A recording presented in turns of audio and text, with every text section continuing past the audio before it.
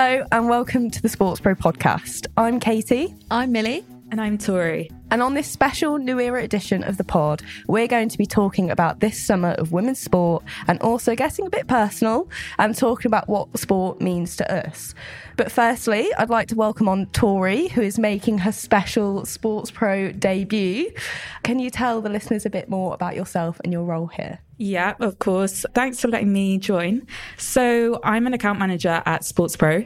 I've actually recently just stepped into the production team. So bit of a hybrid role, working on like audience development and some more event delivery stuff and working with partners and exhibitors as well. Good to have you, Tori.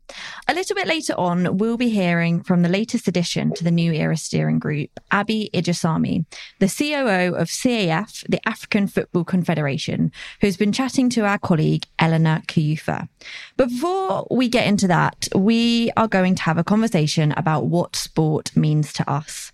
When we were planning this episode, it occurred to us that we all have very different relationships with sport, and that actually it might be a nice idea to share our personal journeys. We settled on doing this in two parts. So firstly, what sport has taught us on a personal level as a fan, as a player, or even just as part of our career. And then what we've learned from a major event. Katie, maybe it's best to start with you, given you not only now work in sport, but you've also studied it and have been an athlete as well. Yeah, so coming from less of a personal angle first, I guess. So I spent 4 years at university studying sport, and I'm just really fascinated by the benefits of sport as a whole. So not only did I study the science behind sports relation to a person's mental, emotional, social, and obviously the physical health, but also the business side of things and like the economic impact that sport can have. So in the UK alone, sport and physical activity contributes to around 40 billion in the UK economy each year. So obviously today we're jumping into our own experiences and thoughts, but I'm sure we'll only be touching the surface. So yeah, from more of a personal standpoint, my background with sport started very early. I played every sport I honestly could growing up. And my main love really was tennis, but unfortunately I had to give that up due to injury. It's one of those stories where if I hadn't have given it up, I'd probably be alongside Emma Raducanu and Katie Bolter right now. A bit of a sore subject that we don't talk about. And my interest now turns more towards netball, where I play at a high level at uni and still play now. So coming back to the topic of today and what sports taught me from a playing point of view, I'll take my short-lived tennis career as the backbone of the conversation, where from the ages of 7 to I think around 15, I was training as a high-performance athlete at Loughborough University and at various other clubs, and I'd be training or competing around 6 times a week around school. So weekends, before school, after school. And that alone, without a doubt, has instilled like such ambition and drive in me, as well as things like strong mental resilience, strong work ethic and discipline. And it's just crazy to reflect on it now because it was so normal at the time having that sort of crazy schedule. And I was probably the busiest 7-year-old that I knew, and not that I know many 7-year-olds now, but probably still would say that I know, especially because I also took my education so seriously too. I think now in adulthood, I'm constantly striving to do better, be better across everything I do, and it's definitely a product of that strict and very busy, but also incredible training regime. So yeah, that was kind of my playing experience with sport growing up and how it's impacted things now. But what about your experience, Mills? I have never played sport competitively, and it's definitely something that I've struggled with working in this industry. I wanted to be quite candid and open and start by saying that and making a point of it, because you don't need to be an ex-athlete or an athlete to work in the industry. But I found that not being in that position has encouraged a lot of imposter syndrome in my career working in the sports industry. I think especially when so many people do have that background, like yourself, Katie, and you constantly hear how sought after working in the sports industry is and how lucky we are to be a part of it, which we are, and I absolutely feel that. But I think one thing that we want, and this New Era initiative specifically wants, is for sport, if it's going to teach us anything, for that to be inclusivity. And so I wanted to start by saying that I don't feel that I fit the mold in that way. And I have struggled with that at various aspects in my career. I mean, even just sort of agreeing to do this episode and talking about what sports taught me, it's taught me so much, but I grappled with not being the best person to speak about it, having not had that sort of athletic background. But actually, I wanted to make a point of it because I think that there may be people in a similar position to me, and there is value to what we can bring. And that value is the diversity of experience, and there's insight that sort of differing path can add. So I wanted to start by saying that, but it's not to say that I don't have sport within my family. So my granddad was actually a professional golfer in the 60s. So he was the Hampshire PGA champion for 6 years and played in multiple PGA tournaments, played in the British Open, just missed out on qualifying for the Ryder Cup in the 60s. So that's been a huge source of pride for me and my family. And the thing that has taught me most through him is connection. So sport has always facilitated that connection within my family, having sort of played golf, going to the driving range with my granddad, playing golf with my dad and my brothers, watching sport with my friends and my family, even sort of fantasy football leagues with people that you might not sort of socialize with otherwise. I'd say that sport and that experience with my granddad has always taught me connection, and it's facilitated a lot of connection that I have in my life then and also now.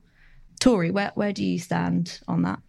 Personally, what sport has taught me, I mean, I didn't play too much. I grew up, hockey was probably my main sport, but my life was consumed with dance as well, which people like to debate about dance being a sport. But yeah, my life was kind of consumed with those two things and amongst other things. And I think what doing that has taught me, and what playing in the hockey team, for example, has taught me, is that we've got to remember that everyone in teams has different strengths and different weaknesses. And I think sport teaches you that it's not a bad thing and that everyone should play to them. I think you need people who can apply different skills, and just like embracing people for who they are, not worrying what they look like and things like that. And I think these are kind of themes and practices we can take into our work lives as well. Like, we need to remember that your strengths are your strengths, play to them. Don't be afraid to be different. And I think that's something that this New Era program is brilliant for. And it really, really gives people the kind of open space to be vulnerable and to shine and play to their strengths and things like that. So definitely something we're leaning towards, and something that I kind of learned through my personal experiences of being part of a team, amongst so many other things. I mean, the discipline, learning to be focused, not quitting, and those things. But from a spectator point of view, looking at it a bit differently, I am a Chelsea fan. Probably hearing a few boos right now, but yeah, I am a Chelsea fan. We've had it tough the last couple of years, but I think one of my favorite things to do is to go and watch live sport. And I think supporting the likes of a club can actually provide people a sense of belonging. Like, you're there with a group of people and you're all there for a common purpose, or you're united for the same reason. And it's for your love of the game or your love for the club. And I think the excitement builds right online, and then you get there and then you go to the Butcher's Hook pub or whatever your pub is of choice. And then you get in the stadium and you just connect with people in a different way. And I'm kind of talking about Chelsea games here, but even just communities that you get in small towns of like the local community coming together at the local clubs, I think is important to highlight as well. Because that's something I've definitely experienced growing up in my town as well. They were certainly like the hubs of the town. So yeah, it's a passion that people share, absolutely. It allows for connection in person, online, these sorts of events, which is brilliant. I think this world is shifting online, isn't it? So it's nice to have that connection still at live events, but you can have such different kind of personal connections with sport, and it definitely brings people together. But I think the most obvious is with the major events. So the likes of the Olympics, World Cups, big tournaments. So I'd really like to dive into what we've all learned about from those tentpole moments. I mean, should we start with you, Millie? Yeah, sure. I found this section really difficult to think about. I think it became clear to me when I was researching it that and probably I'm similar to most people in that it's not natural for me to sit and watch a sports tournament from end to end, full stop, but then think about, okay, what is it teaching me? What am I learning from it? I watch moments, and tournaments are designed to be entertaining, and I'll tune in to the bits that excite me because I have a personal connection to the team or the player, or it's a tentpole moment in the tournament. So I watch to be entertained, and obviously moments of history are made inevitably throughout, and they're earmarked, and then the tournament ends and 4 years later it happens all over again. And I think in that way sport is a form of entertainment, and it's culture building and it's community building. But that being said, it's the political undercurrents that sport can antagonize or influence, and that's where it goes beyond entertainment. And I think that's where the power really sits in sport. I know Katie has a sort of more stats to lean on when referencing that, so I'll leave that to her. But I think sport, we've seen over the past couple of years, can make huge strides towards social change. The World Cup in Qatar, for example, the Women's Euros, and that power, that influence is a huge responsibility for those like us who work in the industry. And it's really our responsibility to make sure that social change is positive and we're making shifts in the right direction. It's where we host the tournaments. It's how we broadcast it. It's who's getting access and who's being invited to participate. It's how we react to various incidents that we've seen even over the past couple of weeks. I think that's where the power sits, and that's where we have responsibility working in the sports industry. I think I'll lead on to you, Katie, because you had some thoughts on the Women's World Cup as well, didn't you? Yeah, I mean, just to start by saying this really has been a golden summer for women's sport, and it's just been incredible to see, starting with the Women's Ashes, which saw record crowds across the board, both in the ground and on TV. The country was gripped by the compelling series between England and Australia, which unfortunately finished level. The success of playing the series concurrently with the Men's Ashes meant that the fans bought into a broader narrative. And then we led into the Women's 100 tournament as well, which followed, also being a triumph. But turning to the Football World Cup this summer in Australia, we've seen incredible figures there as well, as I'm sure many people are already aware of. Stadium crowds at the tournament hit a total of around 2 million fans. The previous record was just over 1 million, set at 2015 at the Women's World Cup in Canada. The average crowd in Australia and New Zealand was around 30,000, which again beat previous records set at 2015, where the average was around 25. And then in Australia alone, the final attracted a high of 5.5 million viewers. More on that, I mean, this year's prize pot for the tournament increased to 110 million, nearly threefold increase from 2019. This year's tournament also saw every player receive compensation from FIFA. National federations also received 1.5 million for reaching the group stages. So now in England, I have no doubt that the momentum gained from the Euros last year will only continue. Lauren James's screamers against China this year, all three of the goals against the Matildas, enough Mary-ups, wonder saves to last a lifetime. That will only continue to build the momentum in England alone, but across different countries like Colombia, Nigeria, Jamaica, seeing their teams not get the same amount of funding, but still go and represent at the World Cup and beat teams that have got more funding than them, it's only going to change football in those respective countries. And especially with the remarkable injection that they're getting from FIFA into their grassroots and high performance schemes, we'll just see great impact there for younger players, especially. Turning to the Netball World Cup, I mean, I'm a netball player, so I was kind of glued to the screen for a couple of weeks while that was on over the summer. Really interesting one from there, and I was really thrilled to hear about it, was the whole broadcast team, from every camera operator to the commentators, were female. Now, we all know the difficulties that women face in sport. We've got a whole project here called New Era that focuses on that, but to see this was just fantastic. So a bit more into that, the host broadcaster of the event, Supersport, hired 250 females in their crew. This is the first time globally that an all-women's crew has been assembled for a World Cup broadcast. I spent some more time reading into it, and the commitment that they made was outstanding. They produced a really rigorous training scheme. They put on 200 live local games for those selected to practice on with their mentors and coaches, just to make sure they were fully prepped for the World Cup. And it's safe to say they did an absolutely fantastic job. And then, just moving more recently, I'm also a bit of a tennis nut. So seeing 19-year-old Coco Gauff take the title this year at the US Open was very inspiring, undoubtedly so to many younger tennis players across the globe. But also worth saying, she is an athlete who really uses her platform to drive change, and she's been very open about that. I mean, even in interviews on the day of semi-finals where the protest delayed her match by 45 minutes, people going on the court. Even in an interview after the match, she was actually generally quite supportive of the efforts that they did. She did say preferably not in her match, but I mean, don't blame her for that. But so I mean, all these three things I've just mentioned are just prime examples just from the past few months of how sport can really be used to drive change. We also have a couple of projects here at Sports Pro that we might get onto at the end that we're also trying to use to drive change and using our platforms to do so. But Tori, what thoughts do you have on major events in general in sport? Yeah, I mean, you've kind of just gone through some different tournaments. And I think absolutely sport is a vehicle for social change. And I think that it has the ability to socially empower people, which we are seeing more and more. For example, even when there's conflict in the world, like these major events that you've just alluded to, they're bringing together international communities despite cultural differences, right? You're all there for the same reason. And I think that's one of the most beautiful things about sport. And I think you've just mentioned again, those tournaments, like in terms of having diversity on our screens, we're finally starting to see more come through, but it's important that this continues to progress.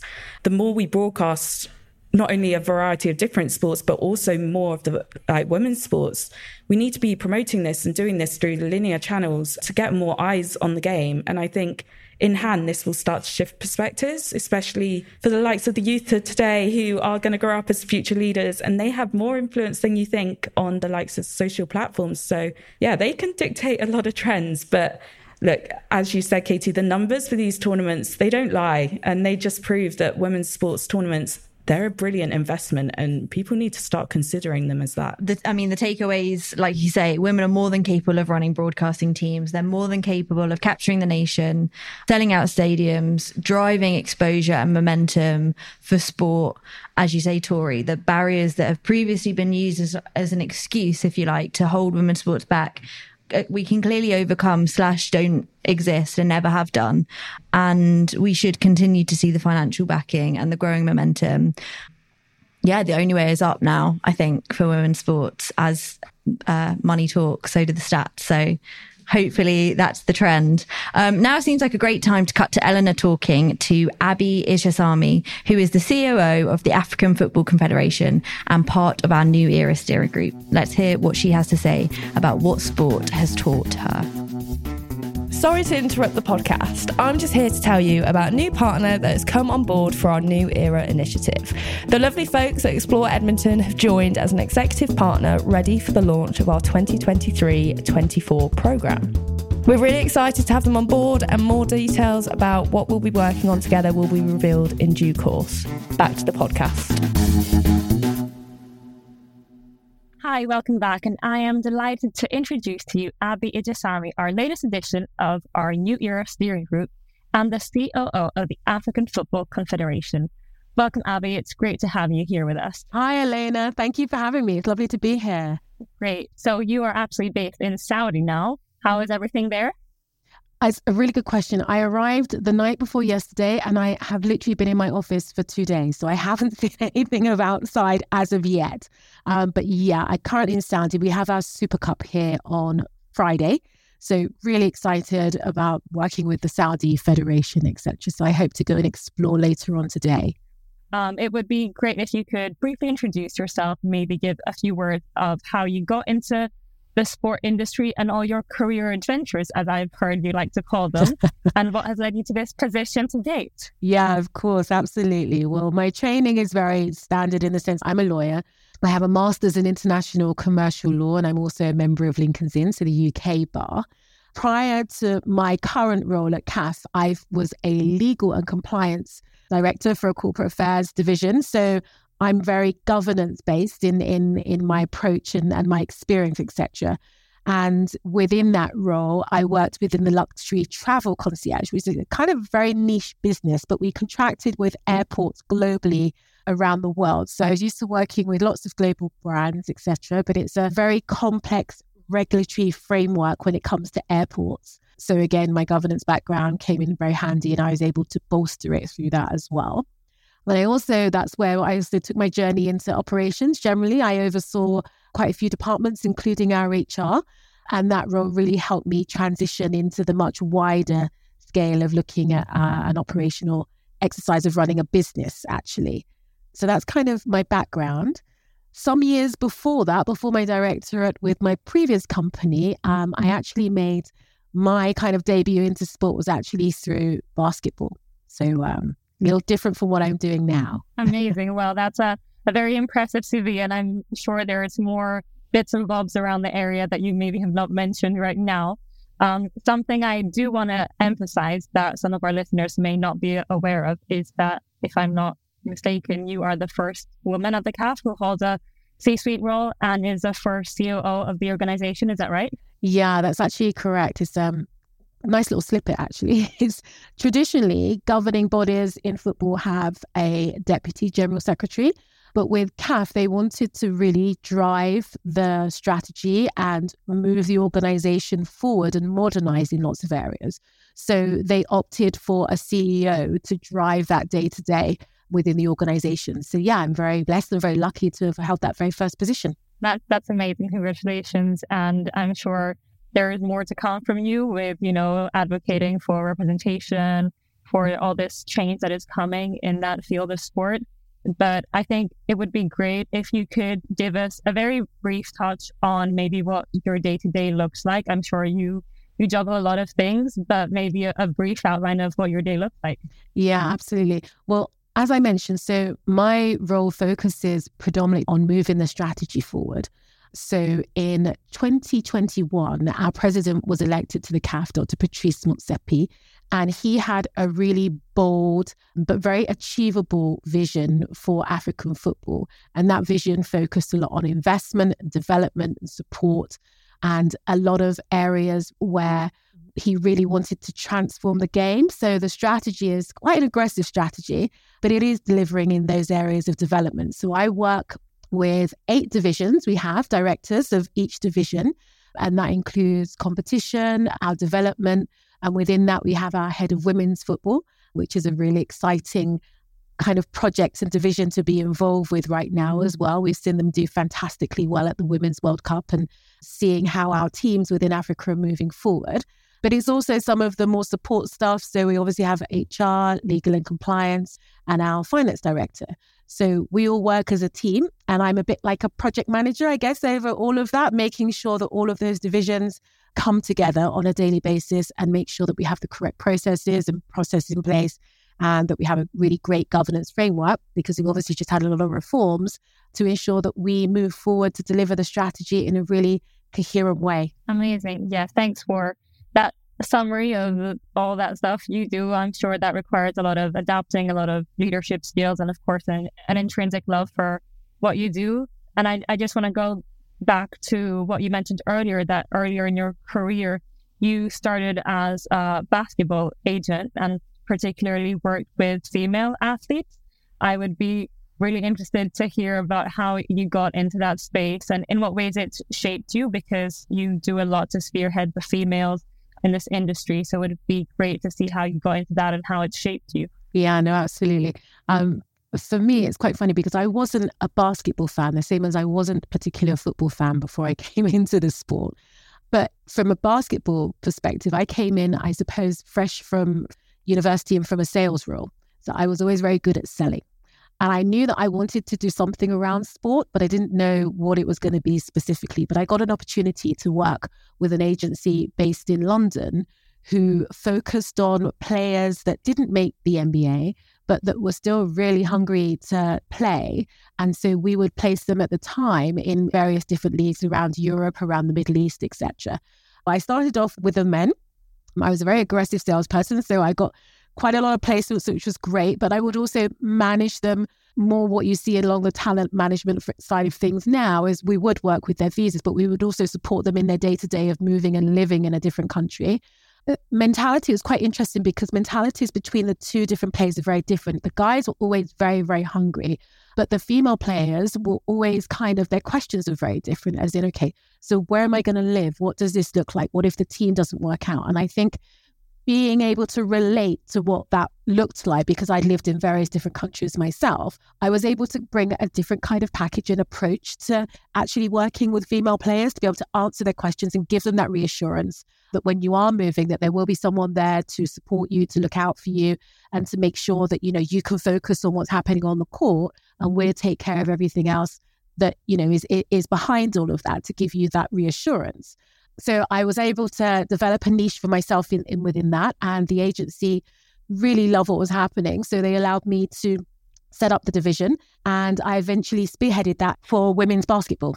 I was one of 2 female agents at the time, so really had a great opportunity to build that up, which we did. Amazing. And I can say, as someone who used to play soccer competitively, football, I grew up in Greece, and obviously things weren't as developed in that field. So when I hear this, I say I wish I had that when I was younger, because I often found myself in such situations where I was wondering what was the right pathway. And, oftentimes, as you said, coaches also come from a male sort of area of training and coaching and different needs and a different drive sometimes.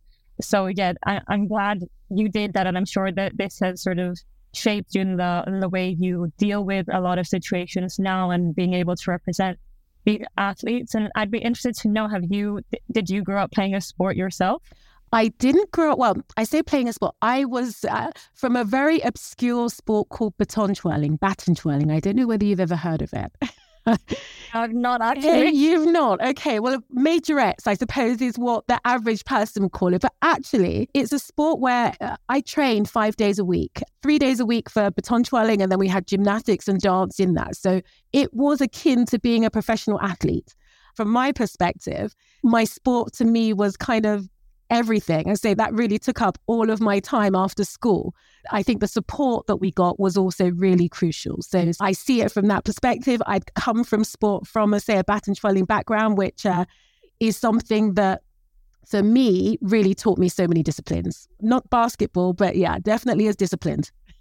Yeah, no, I think a lot of countries and their strategies as well, they're also very open to children, young adults going into a bunch of different sports because they all have something to offer you, and whether that be in other sports or then in your career later on.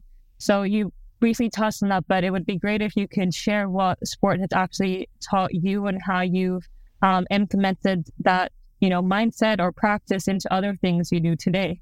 We were really immersed in, when I say me, myself and my sister, we started when I believe I was 8 when I began. And it all came about from watching a baton twirling group in our local carnival. So a troop of baton twirlers would parade down the street, and I was fascinated. So, I immediately spoke with my mum and kind of badgered her to find us somewhere to go. And we started off in a local troupe, but very quickly progressed to what was considered a very competitive baton twirling troupe based in Hastings in East Sussex. And that was about 20 miles away from where we lived. So it was a pretty huge commitment for my parents to kind of ferry us there 3 times a week. But the interesting thing is that I think one of the things that was really great is that there was a support network. So there were 3 families from where we were who we were all going to the same troupe. So they would quite literally take it in turns to ferry us. They had their own little schedule arranged so to make sure that we could get there for training. But it wasn't only the training during the week. We also had weekends. Pretty much was a full weekend of either competitions or of full-scale development training.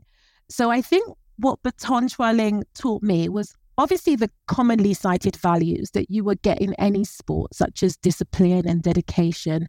And obviously, I think the importance of perseverance as well. Because as you can imagine, when you're tossing a baton in the air, I don't know whether I can describe this very well, but we would do what was called a triple spin. You throw the baton in the air and you have to turn around underneath it 3 times before you have to position yourself to catch it. Sounds really easy, but actually that takes an enormous amount of practice. And also it takes an enormous amount of pain and bruising because the baton would fall in places that it shouldn't, like on your head or on your arm. So we would get bruises all the time, but you just keep going until you've mastered it. So perseverance, I think, was a skill that was really important. But I say it's not an easy sport. It requires precision, grace, balance, athleticism, and I say endless hours of practice to be able to perfect those skills. So I think, I don't think there's a day that goes by now that I don't use something that I learned throughout my 8 years of baton twirling.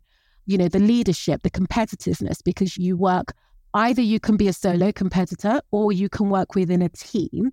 And in that team, you have to trust your teammates because, quite often you're throwing a baton to them and the timing has got to be so on point so they can catch it in the right place. So, you really do build up a whole team camaraderie as well. That's amazing and a very, very interesting background. I feel like I need to go try that and see if I can manage to throw under a baton and catch it. You should Google. I definitely will do after this call. I'm very much intrigued to find it out more. But yeah, I 100% agree. And I think every discipline from different sports can be utilized in either our personal life or professional careers. Because when I reflect back on the days that I used to train for something competitively or have that drive to become professional or do something, I think it came as such a natural, intrinsic passion back then. And I think a lot of people struggle to find that today. And we always, try to give advice or try to reignite that fire somehow. And I think if people reflect back on the days, they can see how easy it is if you find the right thing, that you feel confident in your ability, that you know what you're going for, that you have a set goal. And it does take a lot of commitment, and we're not always on our own like we are maybe now, because you mentioned your parents taking you back and forth, and that's something we take for granted back then.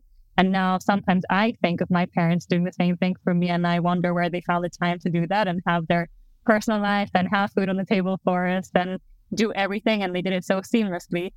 So, everyone needs a support network. And I think it goes without saying that even today in our careers, even through this New Era program, you'll see a lot of the members are established people in their industries and in their careers, but everyone has a need for this support system or making it easier to do something. So I think it's lovely that, we can reflect on these days and transcend them into what we do now.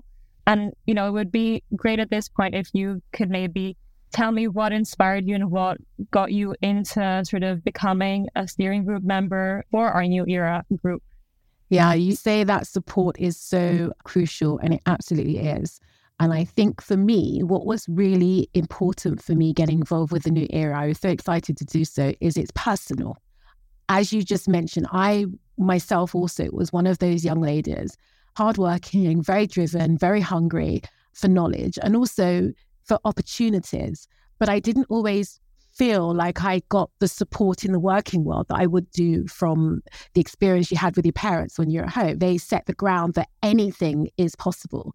And therefore you go out into this world with this amazing confidence that, you just have to put the work in and you will get to where you need to get to. But quite often I think you find that, as you say, doors are shut for whatever reason. So therefore for the New Era program for me, and the whole idea of the mentoring side and being able to impart advice and be able to give, some pointers and guidelines as to ways to maneuver around things, I think was really key for me. So, a pathway wasn't always laid out, but I think a program like New Era really gives the next generation of women a solid foundation, a networking group, almost like being able to say, look back at your parents and you've got someone behind you saying, keep going, you've got this, try looking at it this way, another way. And I think to have that from a career perspective is really valuable. So it's a project that I'm thrilled to be able to contribute my time to, and the knowledge that I've learned and the expertise to help someone else develop and become successful, the young executives that are coming up in their careers. Yeah, no, we're thrilled to have you on board as well, because just like with the rest of the steering group members we got, it's lovely that they're all open and willing to help. And even for the community we have, we've seen at events, we all leave from there as friends. And I think a lot of times, even from personal experience, it might feel intimidating to go to these big sport industry events where sometimes they can be quite male dominant as well, or you're not sure who to approach and how to start a conversation. So at least having a familiar face or having a common program that you're a part of, or having read something that maybe isn't all about sports business, but it's just about advice or how to go about a certain thing, can always be so comforting. So yeah, we always encourage, this type of approach. We're so excited to see what comes in the next year or so, that you'll be with us and, supporting all our cohort. And, recently we also discussed with last year's cohort, about major events, in particular the Women's World Cup that has just gone. And I know the CAF had also representation in there. I think there were 4 teams competing. That's correct. And, I think major events are so pivotal to how we as women in the industry also see ourselves and have a place to speak about things. And I think the World Cup has been amazing, not only for women, it has for me, because I have seen so much change. And even just hearing my dad when we were at home saying, oh, we need to tune in to see the Women's World Cup, to me, that was so exciting.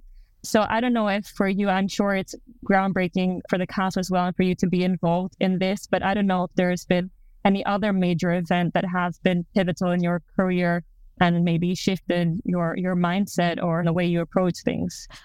Absolutely. And I think first out on that note, I'd really like to take the opportunity to congratulate our head of women's football, Preston and Tori, who over the last few years has made amazing strides with women's football. I mean, obviously, I've only been with the CAF now for just over a year, but I know that she has been ploughing away and is relentless in her mission to get women's football in Africa to where it needs to get to. And I think watching our progress at the World Cup is real credit not only to the teams that qualified and took part, but also to the head of women's football for CAF. So amazing job and fantastic. Well done. And I think for me, one of the sporting events, in actual fact, it was quite recently, is within my time in CAF that I think really shaped and changed my position. As I mentioned, I'm not really a football fan. It's quite ironic that I end up as CEO of the Confederation of African Football, but I absolutely recognize that football is an amazing vehicle for development across the continent of Africa. So really that's where my passion is wrapped up. But last year when I first started CAF, my first competition, which I think was at the end of May, so I'd been with the organisation for about a month, was the CAF Total Energies Champions League. It was their final, and it happened in Casablanca, Mohammed VI Stadium. I think I was there for 5 days, and I spent time getting to know a little bit about the operations of the stadium. So I spent time with our amazing head of security, Dr. Christian.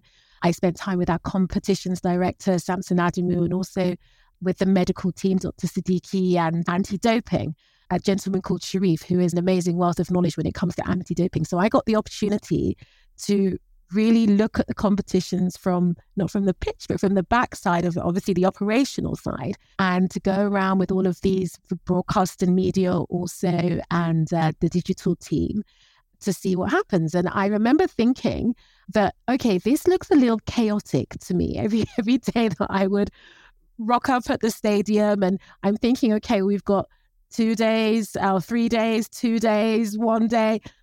I was amazed at how my team pulled everything together. I was in awe.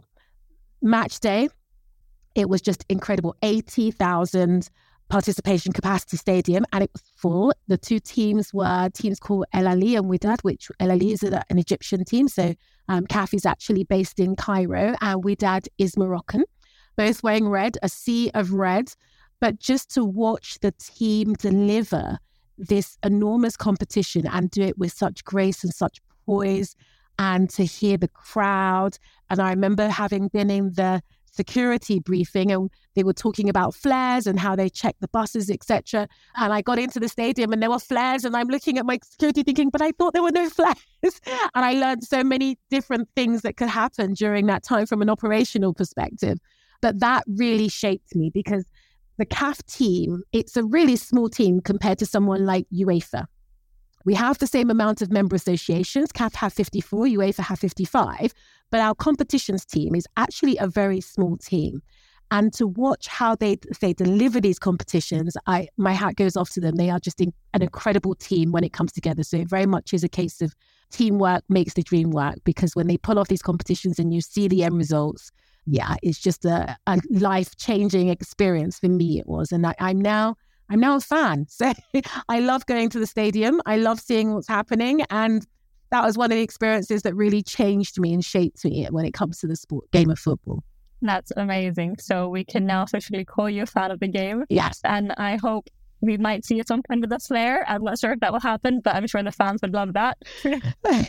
And I know there's a lot of upcoming stars as well who, in the CAF region, that definitely would like to be part of all this.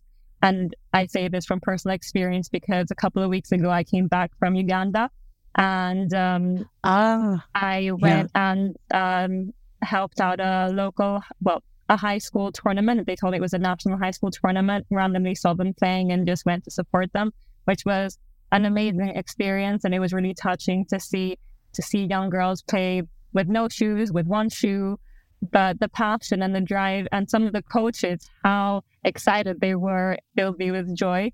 So I'm sure there is a lot more work and a lot of rising stars and a lot of determination and drive, which of course comes from all this work behind the scenes, giving them the aspiration to do big stuff. And, you know, sometimes, as you said, it's not necessarily being a fan of the game, because when I grew up, I would never watch football matches. I would never support a team, but I love playing football.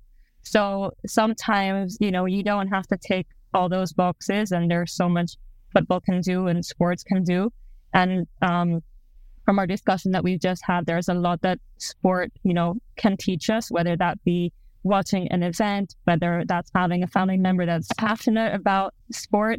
You know, there's a whole host of things. So, you know, it's really good to hear all that. That's exactly why I'm here, is as you've just talked about the passion. And I think that is absolutely, as you say, to see the kids, there are so many things that football can teach them on so many different levels. We have a schools program. You just mentioned your time in Uganda, whereby we don't only have the schools championship, but we have the side programs of the young journalists, the young reporters, the young media officers, etc., because it is absolutely a vehicle of teaching so many skills.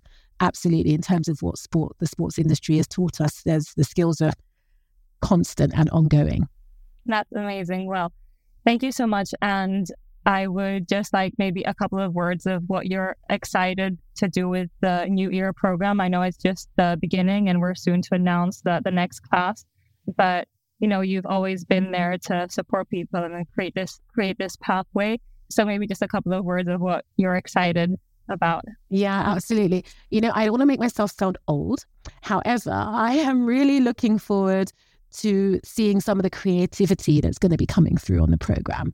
Obviously, technology is changing the whole way sports is delivered and viewed nowadays. So I'm really looking forward to seeing some cohorts on the program that have got some, you know, really interesting ideas and stances when it comes to technology and how that's being pushed forward. But I'm also just really looking forward to ensuring that we as a board and as a strategy can really just support those women that are coming up next. So my time is here and I'm open, and yeah, really looking forward to what we can do through the New Era program. Amazing. Well, thank you so much for sharing your story, your career path, your aspirations for the future, and basically for being by us as a program as we try to advocate for this new era of gender equality and representation in the sports industry. So Abi, thank you so very much for your time, and for everyone listening, stay tuned for all the big exciting things coming along. Thank you, Elena. Before we go, I'd like to thank everyone who applied for this year's New Era class. New Era is a year-round programme designed to recognise, support and advocate for a new era of gender equality and representation within the international sports industry. By the time you're listening to this, our steering group will be taking a look at the shortlisted applications. Just a reminder that we will be announcing the 2023-24 class on the 24th of October. So best of luck. But otherwise, we have one more New Era episode coming before the end of the year. If you have any topics that you'd like us to cover or any questions you want answered on the pod, then please email podcast@sportspromedia.com with the subject line New Era. But otherwise, thank you, Millie. Thank you, Tori. It's been lovely chatting with you today. Thank you. Thank you. Bye.